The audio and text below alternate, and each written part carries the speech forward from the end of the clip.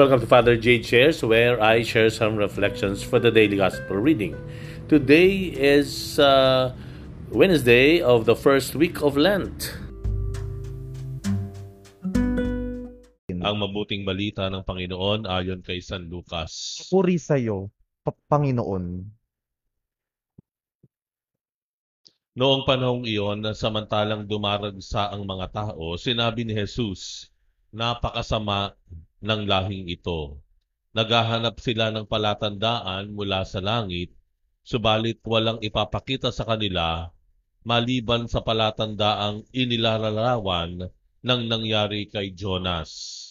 Kung paanong naging isang palatandaan si Jonas sa mga taga-Ninive, gayon din naman magiging isang palatandaan sa lahing ito ang anak ng tao.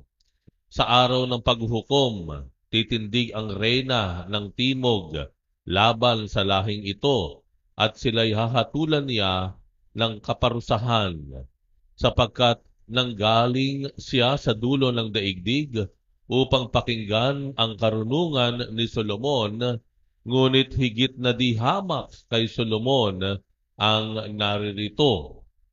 Sa araw ng paghuhukom ay titindig ang mga taga-Ninive laban sa lahing ito at hahatulan ng kaparusahan sapagkat nagsisi sila dahil sa pangangaral ni Jonas. Ngunit higit na di hamak kay Jonas ang naririto. Ang mabuting balita ng Panginoon. Pinupuri ka namin, Panginoong Hesukristo.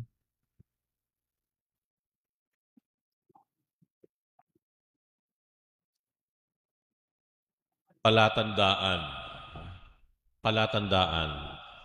Ito ay isang bagay na madalas nating hinahanap, hinihintay, bago gumawa ng isang desisyon o hakbang. Palatandaan. Naghahanap ka ng palatandaan para malaman mo na sasagutin mo na siya, yung manliligaw mo o hindi, no? Hahanap ka ng palatandaan kung bibilin mo ito o hindi. Palatandaan kung lilipat ba kayo ng bahay o lilipat ka ng trabaho. Mga palatandaan, ano po? Ngunit sa pagkakataong ito sa Ebanghelyo, hindi ang palatandaan na binabanggit ng Panginoon ay hindi yung palatandaan kung lilipat ka ng bahay, lilipat ka ng trabaho, kung bibilin mo ito, hindi po. Ang palatandaan na sinasabi ng Panginoon na hindi ibibigay ng Diyos sa mga tao ay yung ikinumpara ng Diyos kay Jonas sa lumang tipan. Ano ba ang kwento ni Jonas? Si Jonas ay isang propeta na tinawag at isinugo ng Diyos para pumunta sa isang bayan na ang pangalan ay Ninive. Bakit? Dahil ang mga taga-Ninive ay sadyang napalayo na sa Diyos. Nakalimutan ang Diyos. Kung kaya't isinugo si Jonas para pangaralan ang mga taga-Ninive na magsisi sa kanilang mga kasalanan. Sa makatuwid, ang sinasabi ng Panginoon ay ang kailangan ng mga tao ay hindi palatandaan. Ang kailangan nila ay ang pagsisisi. No? Ang kailangan ng tao ay hindi maraming pasakalye, kung hindi tahasang pagbabago ng ugali. Ano po? Ang Panginoon tila parang nilalanse ng mga tao. People were trying, no, na magpakita ka ng kababalaghan.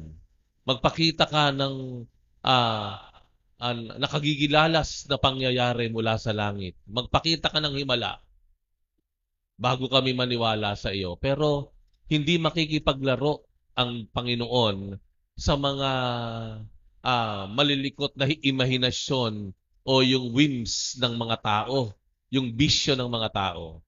Bagkus sinasabi ng Panginoon, magbago na kayo.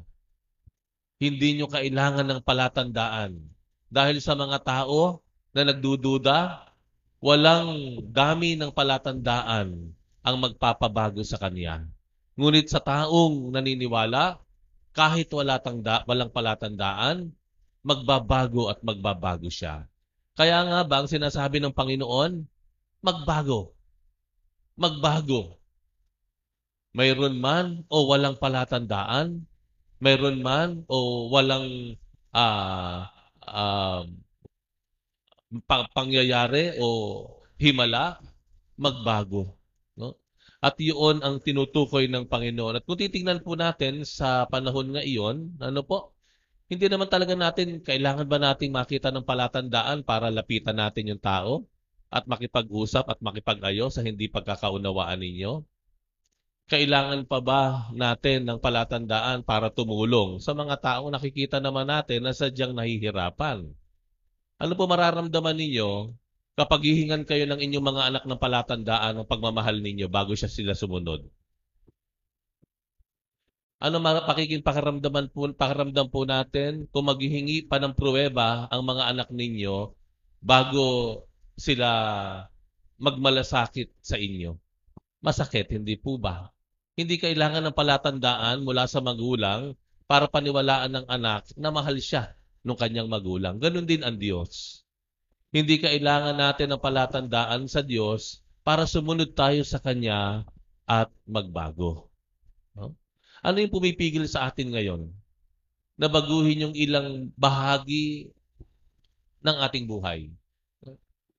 Naghihintay pa ba tayo ng mga palatandaan para aminin na kailangan nating baguhin ito, alisin ito, ituwid ito? Ano pa ba ang kailangan nating pruweba sa Diyos para tuluyan nating pagtiwalaan siya at sundin ang kanyang kalooban? Hanggang ngayon pa po ba namumuhay pa tayo sa palatandaan ngayong ang Diyos na ang kaharap natin na nagpatunay na ng kanyang pagmamahal sa atin? Thank you for reflecting with me today. We'll have another one tomorrow. Bye for now and God bless you.